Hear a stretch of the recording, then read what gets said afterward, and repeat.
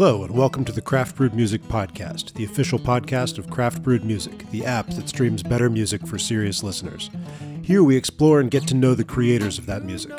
I'm Brian Horner, founder and curator of Craft Brewed Music, and I'm joined by my friend and co-host Aaron Stamen, a Craft Brewed Music artist. So it's our 10th episode already. That's hard to believe, isn't it? Wow. Yeah. I think that's the 10 anniversary. Was I supposed to get you a gift? You were, and that did not go unnoticed.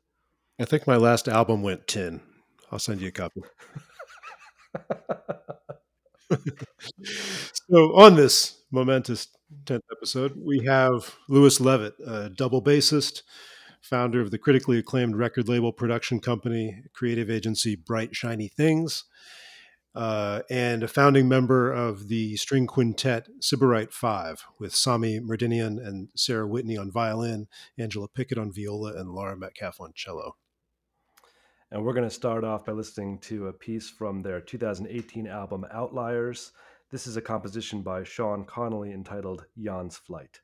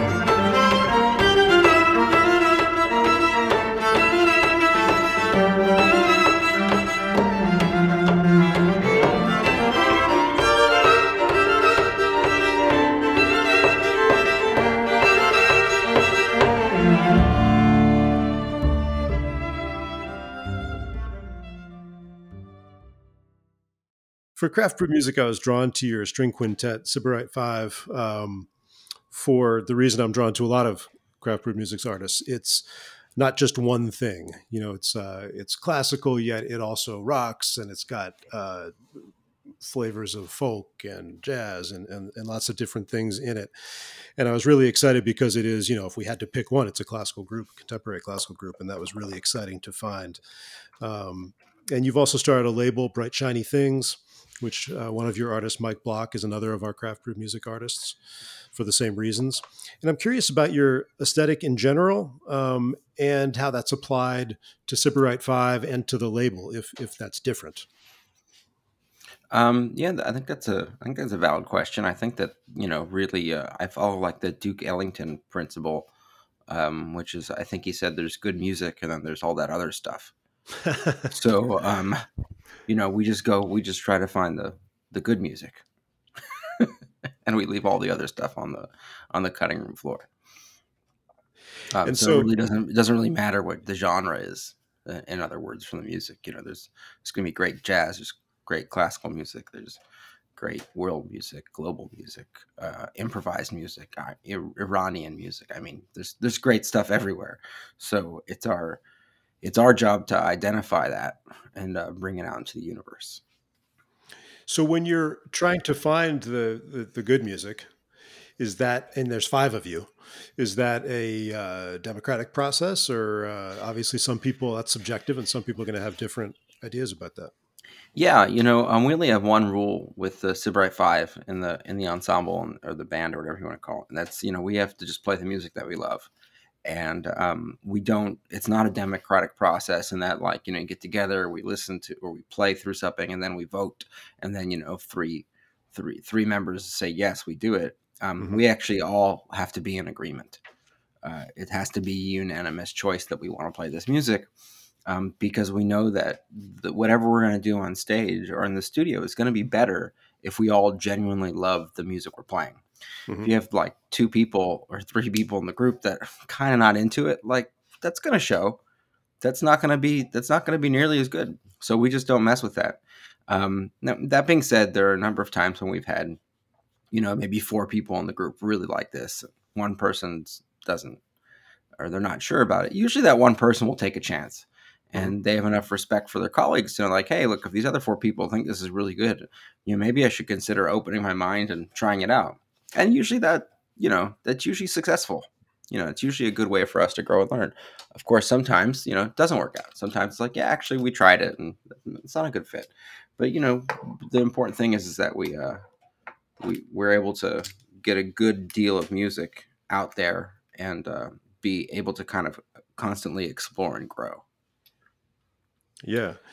Well, and I think classical music, like jazz or maybe every genre term, carries so much baggage and so many preconceptions. And if you're when you're putting as much out there as you are, how do you broadcast or deal with the fact that you're different than what people might be expecting, particularly as you reach out to younger audiences? I mean, I think that's always a challenge. I think that's usually the challenge is that you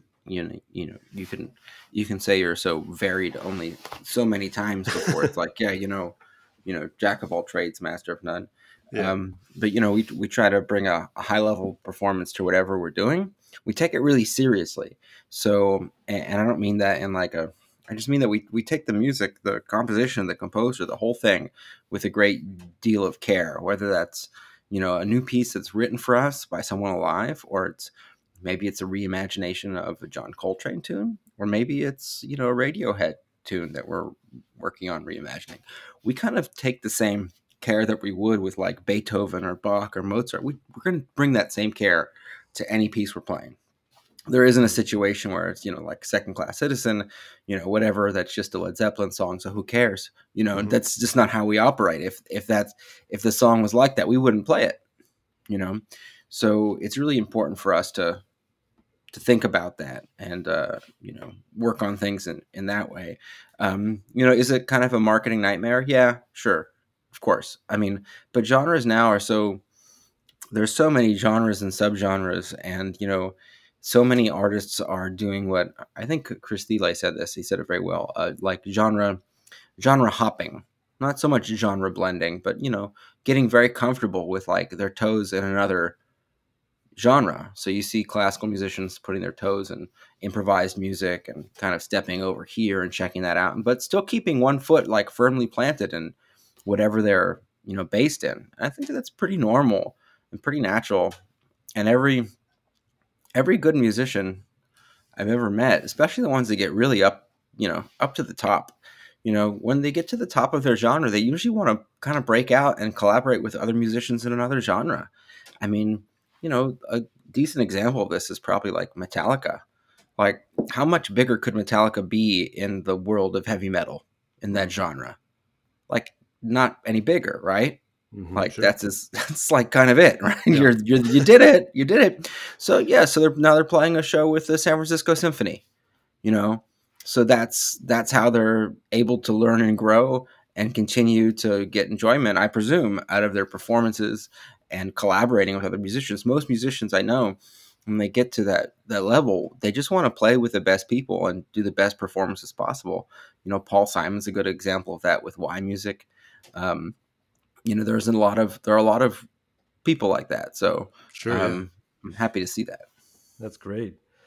While I have a very wide listening experience with Metallica, my intensity of listening to European instrumental music of the last several centuries is not as deep. And so when I found out we were going to be interviewing a member of a string ensemble, I immediately felt that welling up of insecurity that I did not have a adequate knowledge of the canon. So in order to correct that, And I told him we wanted to talk about every piece in the canon. right, I knew Brian had that ideal, so I wanted to live up to his expectations. Anyway, so I was familiar with string quartets as being a more popular format, but I figured like, oh, I better look into string quintets and see what the biggies are. Yeah, what'd you find? And I found that so Sure. Let me know if you found anything. well, what I found is that when they say string quintet, they mean an extra viola or an extra cello, but hardly ever a bass That's right. Nailed it. violin, except for that one Dvorak tune was all right though. That was good. Dvorak, yeah, Dvorak Opus 77. If we want to That's get the really one. nerdy, G Yes. major. That's kind of it. I'm I glad you mean, said it, not me. yeah. Well, But that whatever. was that was Yeah, the one. But Aaron, you're yeah. passing this test with flying colors. You did a lot of a lot more research than I had done on Metallica. I think I But think we'll get back to your test. Yeah. my Metallica research ends with the Black album with the Oh, snake. really? I think that's probably where it probably kind of stops. I don't know, Y- maybe a little after that, whatever. I Um, I don't want to offend anyone's Metallica sensibilities. That's where mine stops too. oh, okay, For that cool. particular. But if you go So back further, we can get really nerdy on that stuff. But we won't. yeah, there's a whole situation there. Yeah. But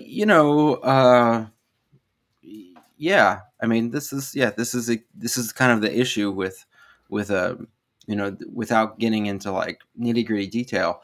If we want to talk a little bit more about genre and like classically, what we do is considered chamber music.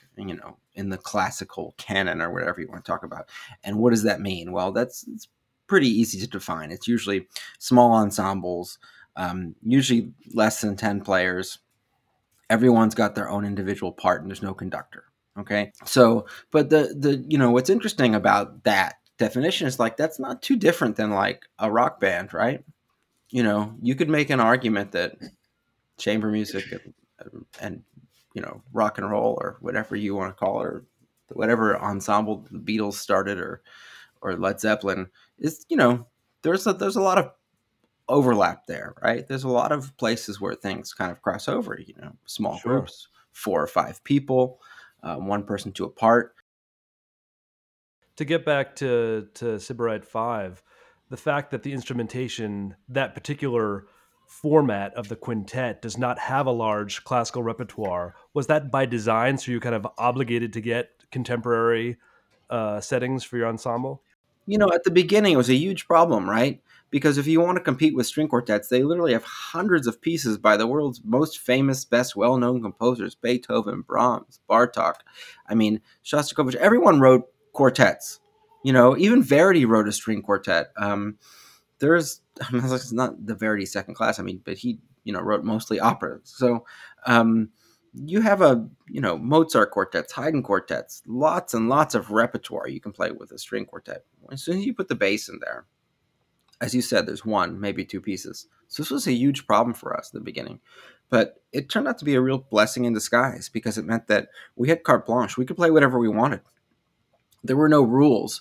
Like with a string quartet, you should really, make sure you got your Haydn and then your Beethoven, your Brahms, and then move on to Bart. There's kind of like a cycle, which is not necessarily has to be done in a certain order, but there's plenty of repertoire. If all you want to do is that, and Mendelssohn, you could spend your whole life doing that, never play a contemporary string quartet, and maybe not hit them all. Hmm. There's a lot of repertoire. So we didn't have any of the baggage that comes with that, and that's why we were able to create our own repertoire, because we didn't have to get validation from quartets of the past saying, oh, but have you heard them play Beethoven Opus 131? Hmm. No, because it doesn't exist, so who cares?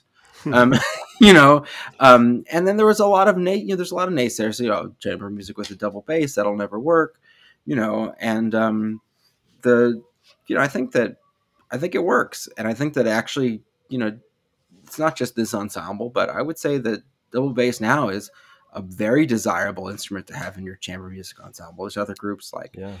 Project Trio or Time for Three.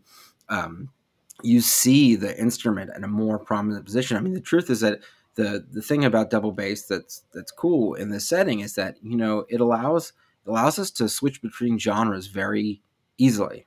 It's a connector. So double bass is in every genre of music. Okay, if you're playing in a symphony, yes. If you're playing in a bluegrass band, yes. Jazz combo, yes. Mhm. Country music, yes. What do you know? What rockabilly music? Yes. I mean, I can't think of a genre of music that we operate in where double bass isn't there. Rock and roll, you got to have a bass player.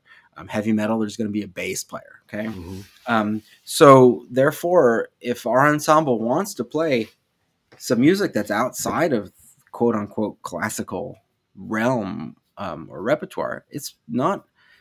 It's a little bit easy for us because we have a bass. I mean, Right.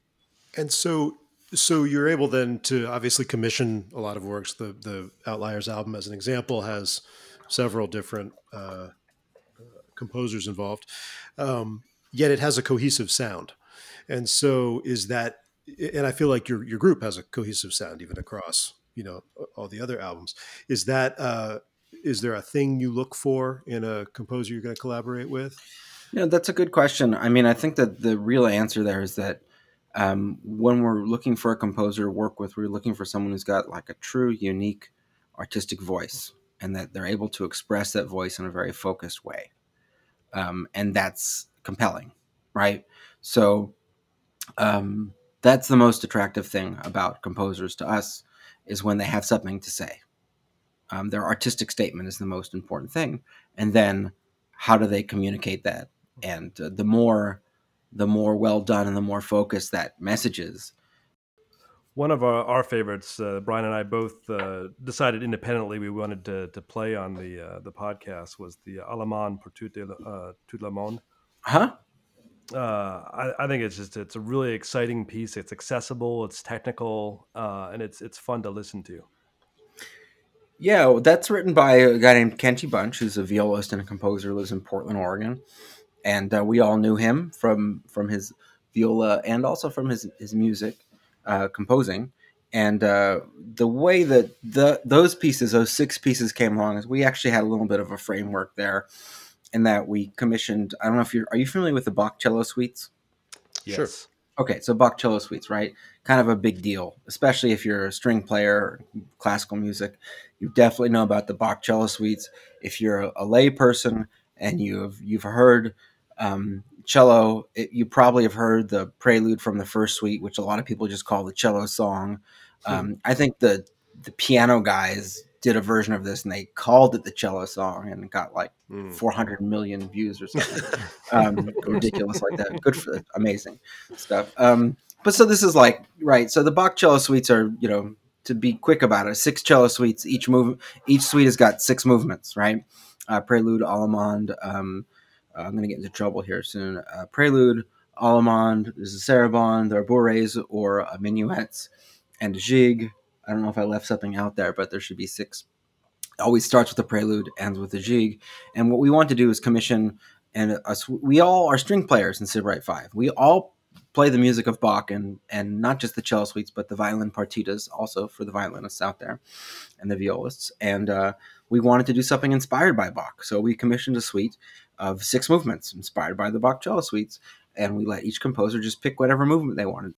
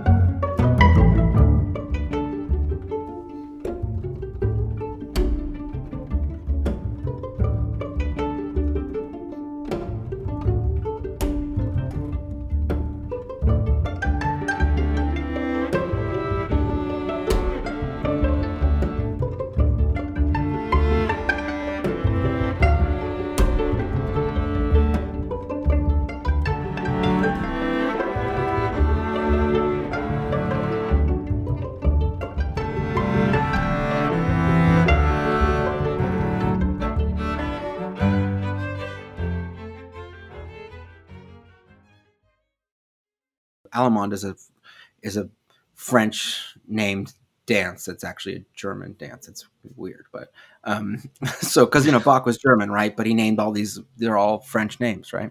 Allemande, Sarabande, you know. And the fun fact about the Sarabande is it was outlawed during the Spanish Inquisition because it was just too sexy. That dance was just Oh, literally too sexy. Weren't allowed scandalous. to play it. Yeah, super sexy. No Sarabands allowed during the Inquisition. I've heard that So complaint about your track as well. yeah, Yeah. super. It's a big problem. We're not People going to just play today for that reason. no, people just can't keep their clothes on. Another one of my favorites on the Outliers album, and forgive me, I don't think I'm pronouncing it correctly. It's the final track on the album. It's the Okay. Juju Lady. The Jiggly. He kind of instead of doing like a traditional jig or jig, which has got multiple spellings, he did like jiggly, which is kind of a play on this Russian car. He's Russian. The Jiguli. Yeah, Zhiguli, right? Yes, Yeah, yes. and it kind of they had one when he was a kid, and the car would kind of very awkwardly just kind of putts along and kind of just you Oh, know I've been in many a Jiguli. I know this car. yeah. So that's what is inspired. So the jig is like a little bit off. It's not like a Right. normal 3/8 or 6/8. Like it's more compound meter, and it's off kilter 5/8 measures. It's like the car.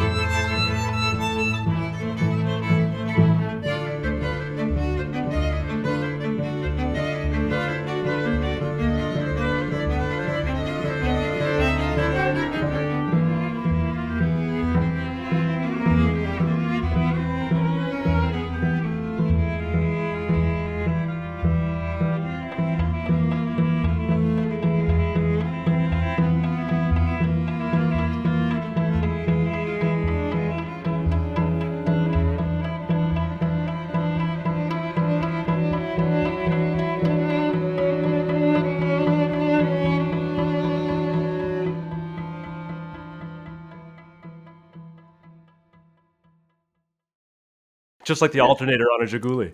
That's right. It's just like a little off. But you wouldn't if it was on. You wouldn't like it. If it was working perfectly, you'd be like, "This is terrible." Yeah, it wouldn't be authentic if it was, That's right. like So that. that's That's interesting because when listening to it, as I admitted it early on in this interview that I don't have a deep listening background in the canon, but my one string ensemble listening experience I have is Shostakovich quartets. yeah, Because I lived in St. Petersburg for a year, and you could always go to a Shostakovich quartet for like nothing when I was awesome. there. And so, but this tune, at least in terms of the melody and the kind of harmonic shifts, really reminds me of those pieces. Yeah, well, that makes sense because Lev is originally Russian, so he lives in New York now. But it's where his family's from. His father was a composer, musician in Russia. And it's funny you mentioned Shostakovich because that was like I feel like Shostakovich is kind of like a gateway drug for a lot of non-classical people to get into classical music because it's kind of like in Shostakovich. When I first heard it, I was like, this is like heavy metal. Yeah, This is like the Metallica, if we go there again, yeah, of let's do it. of classical music. Like this shit is really heavy. Yeah, And and if you learn more about Shostakovich's life, you understand very quickly why. um, yeah. but yeah, completely, totally, yeah. We're going to take a quick intermission for a word from our sponsor, which is us. Craft Brewed Music is a curated streaming service. It's the app that streams better music for serious listeners. Sometimes we hear that people want to hear more of the songs we play on the podcast. If you like what you've been hearing, you need to download the app and get a free trial. We'll help you discover music off the beaten path so that you become the person your friends turn to for recommendations, and we split our income with the artists. It's $5 a month or $50 a year, less than a latte. We're the small batch streaming app, available at the App Store and at Google Play. Or to hear samples and find out more about us, visit craftbrewedmusic.com. And so then, in a perfect example of the diversity that is Sybarite5, you've got these new works, album like the Outliers album, and then you've got Everything in Its Right Place, where you reimagined the music of Radiohead. And I think I read that one of the challenges that appealed to you guys was to recreate on your acoustic instruments the electronic sounds in their music. One of the tunes we loved was Paranoid Android.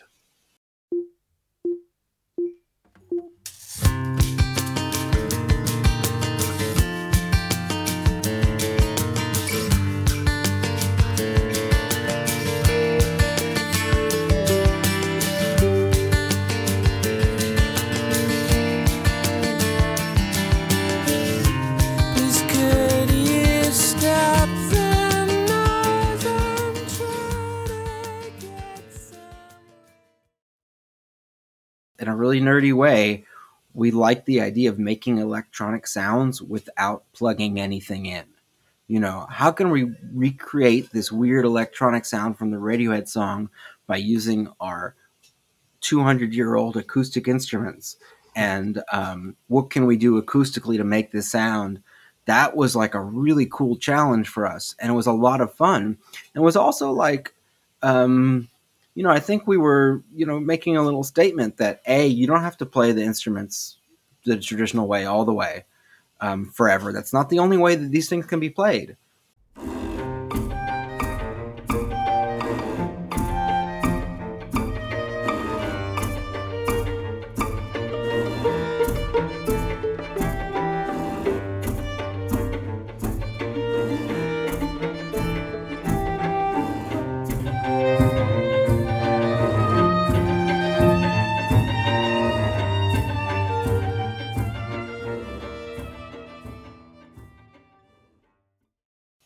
Just like, guitarists work on their sound and find new sounds through electronics and processing and effects and different types of pickups and string and so forth and so on. You can create sounds, new sounds still, even after the instrument's been around for 300 or 400 years. You can still find ways to make new sounds on this, and not just for the sake of making new sounds, but like something that's relevant. Well, to recreate this music in a different setting was really important to us because we felt like there's a whole generation gap of people at classical music concerts that didn't hear this music. And it's not because they weren't alive. It's because it was never presented in a way that was accessible to them. So if we're playing a classical music audience, 20 years ago, and the audience is something like the age is like probably average, 60 to 85 years old. Well, they were alive when this Radiohead music was written, but they weren't listening to that radio station, right? Mm-hmm. They weren't, they probably didn't get into grunge or whatever came after it. They were just like, what are the kids doing now? But the minute you take it and you put it in a context that they can understand, which in this particular instance is a classical concert hall, and they're sitting down, they're listening, and there isn't a bunch of stuff going around. People aren't like, and there's no mosh pit. Mm-hmm. all of a sudden, they say, hey, we like this. What is this about? And what's funny about it is the reason why we started doing these, aside from the fact that we really like the music, but it started out with some Led Zeppelin. It started out as a challenge because someone we used to play on the streets outside in Aspen. We were students, and someone one day said, play some Skinner, and I was like, no, I'm not going to do that. But the next day we'll bring some Zeppelin. So so we started playing Zeppelin, and it turned out it was like a fun thing to do, and people never heard it before. And at least back when we did it, I think not so much, right? And so we started programming on concerts, and we were a little sneaky about it at the beginning. So we do a program that was like would have Mozart on it, and would also have like these compositions by these other composers named Robert Plant and James Page. Yeah. And and when we did the Radiohead, it was, by Johnny Greenwood and Tom York, Mhm. and what would happen is we'd play these concerts, and we did this because we wanted to get young people into the concert hall. We wanted to get people our age, our contemporaries, and this is when we were like, late 20s, early 30s, maybe early 20s. I don't know. We said there's no one our age at these concerts, and we love this music. We think other people would too. So we would program Led Zeppelin and Radiohead to get people, young people in. And the funny thing is that we did that. We got young people in. They and the immediate feedback the young people gave us were, "Hey, how'd you like the concert? Cool. I've never heard of that Mozart thing. Tell me about that, because that Yeah. was definitely the piece by Barber. We played the Barber Adagio. They're like, that is the Mm. best thing I've ever heard in my life." And I was like, well, yeah, happy to talk to you about that. And then all the blue haired ladies came up, and they would say, I've never heard of that. Those composers, Robert Plant and James Page. How come I've been alive for 85 years, and how come I've never heard of this music? It goes back to what we talked about at the beginning, the Duke Ellington principle. Mm. Look, there's good music, and then there's all that other stuff. Okay? So, we're going to play good Mozart, and we're going to play the good Radiohead, and we're going to present those on the same level, because that's what they are. Yeah. Um, and it was a happy accident, in some ways, because we were trying to get young people in to listen to that stuff, and they came in, they wanted to listen to the old stuff. The old people came in to listen to the old stuff and wanted to listen to the new stuff. So at that moment we said, hey, maybe we should think about recording some of these. That's great. That is great. Brian and I somehow, even though we're the right vintage to be really into Radiohead, that was somehow fell off our radar for both of us. So, with the exception of Paranoid Android, which I knew very well, I was not terribly familiar with the originals of these Hmm. songs, and so my first couple listens of the Sybarite 5 album um, was much like listening to Outliers, where I was like, "Oh, these are really interesting contemporary pieces." Right. I mean, like, that's kind of the point of the whole thing, is to like get us out of this. Well, I like this and I like that, and I hate this kind of music. Yeah, Well, I bet there's some good in all of that. the Everything in Its Right Place album. The way it's done, it really distills down what is universally musical about those songs, which I really appreciate. And I was going to mention that my experience with Paranoid Android was Brian and I were in a band in high school, and our bass player Will was a huge Radiohead fan, and when he celebrated his 40th birthday several years back, he came up with a set list of things we're going to play at his birthday. And I got the Uh-huh. set list. I had to learn all the tunes. And one of these Uh-oh. tunes on there was Paranoid Android. And I was like, Radiohead. I'm not really into Radiohead. Right, So I right, had to right. learn this tune. And so I discovered a bunch of things. One is that it's really hard to learn Radiohead tunes, even if it's more in its original format. The other is I had to kind of break it down. And I swear to God, at the time, this is how I looked at it, into movements. You Yeah. gotta have like the A B rock movement, then it has like that groove thing, and then it has like the adagio So yeah, there's a section, chorale in the middle. Yeah. chorale, and then it goes back to the scherzo or whatever the ending groovy thing is again. And I remember actually mapping it out for myself, kind of in those terms. I was like, "We do it. Let's work on movement number two again because I'm having trouble with that part." Yeah, I mean, and I mean, frankly, like, for classical musicians, if that's what you want to call us, I mean, that was very attractive to us.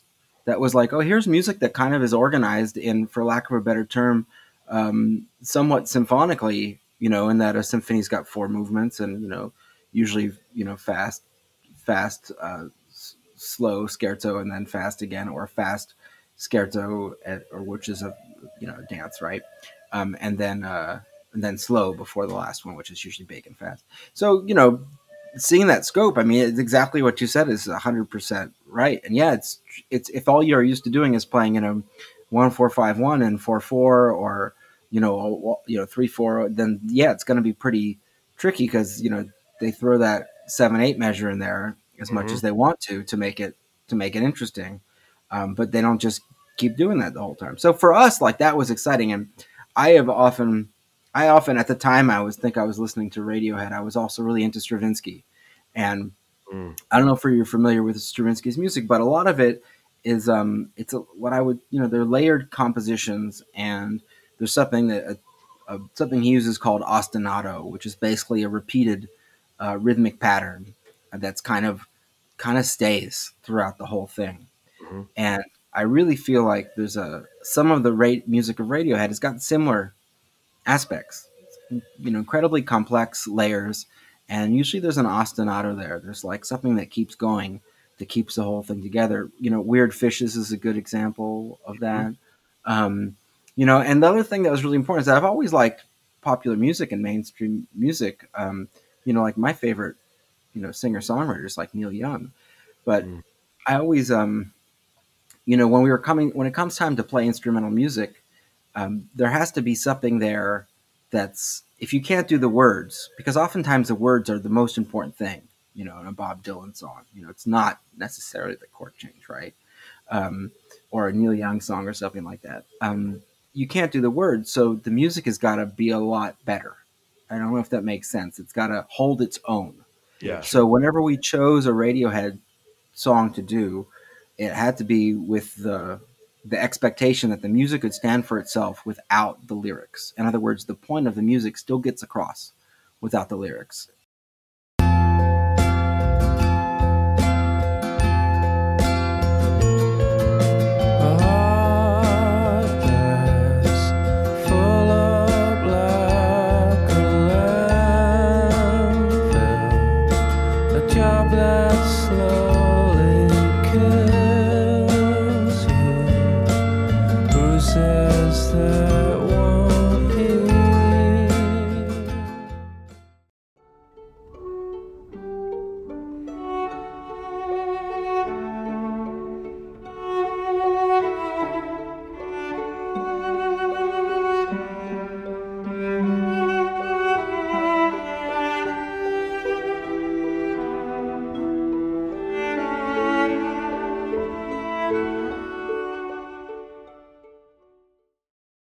Talking about meaning, the last thing we wanted to ask about is the new album, Live from New York. It's Sybarite 5. Seems to have some social commentary on it as well, with the Coltrane tune Alabama about the 1963 bombing of the 16th Street Baptist Church, Where Have All the Flowers Gone? Is that something that you guys include in Banter from the Stage, or is it just kind of put there as letting the music speak for itself? I mean, I will say that, at Sybarite 5, we believe that Black Lives Matter, and we have, we're very kind of public on our website presence, that where we have links where people can learn more about organizations to support social justice, and those things are important to us. Um, More often than not, we're presenting the music and letting it speak for itself. Where Have All the Flowers Gone is an arrangement that was written shortly after Pete Seeger passed away. Mm. And that was like, I think 2014. Sound about right? 2014, I think that's right. Yeah. Yeah. So that was written. Um, he died, and we played a concert not that long afterwards, maybe just days afterwards. And Laura Metcalf, our cellist, her father, Steve Metcalf, is a pretty darn good pianist and arranger. And he said, if I did an arrangement of a Pete Seeger tune, would you guys play it at the concert tomorrow? I said, Mm. sure. So we did, and it was a tribute. And then as time changed, look, it became very relevant again. I'm sorry to say, Mm. you Yeah. know, Yeah. it Yeah. really did. So we started playing it more and in different places, and it ended up being I think, it's a bonus track on this album. Coltrane's Alabama. I've loved that piece for as long as I've been studying music. For at least 20 years, maybe more, maybe 25 years. I've always thought it was a great piece. I've always thought that would translate Mm. to an ensemble, a classical ensemble, which is frankly something that's kind of always in my brain because it has to be. Um, and I actually been begging the group to play this piece for years. Yeah, is it timely now? Unfortunately, yeah, it completely is timely. And when we decided what music videos to make, this was one that we wanted to make. Mm. It's important to be a part of that conversation. Mhm. Um, it's a beautiful piece of music. It's like a rhapsody. If you don't know Coltrane's Alabama, you should. Yeah. You could know it for social reasons. You could know it for musical reasons. Both of those things are good reasons. Yeah. Well, Sybarite 5's rendition is chilling. It's a very effective eulogy Hmm. as it was conceived. Well, thanks. I appreciate that. I mean, if we can be a part of the conversation, and maybe someone hears the song and they really like it and they don't know anything about it, and they do some research and they learn about it, and maybe it opens their mind to a new perspective on something, then I think that's about as much as any artist in the world could hope for.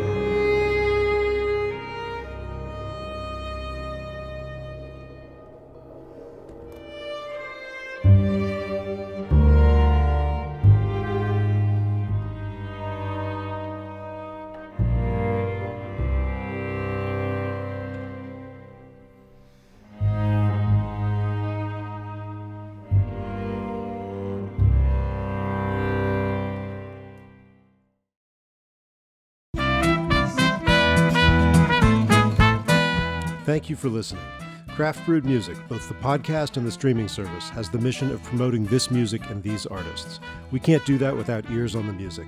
So if you like what you've heard here, we're going to ask 2 small favors. First, tell someone about the podcast. Secondly, go to the App Store or Google Play, download the Craft Brewed Music app, and try a free 2-week trial of the streaming service. For more information, visit us at craftbrewedmusic.com. Thanks again, and see you next time.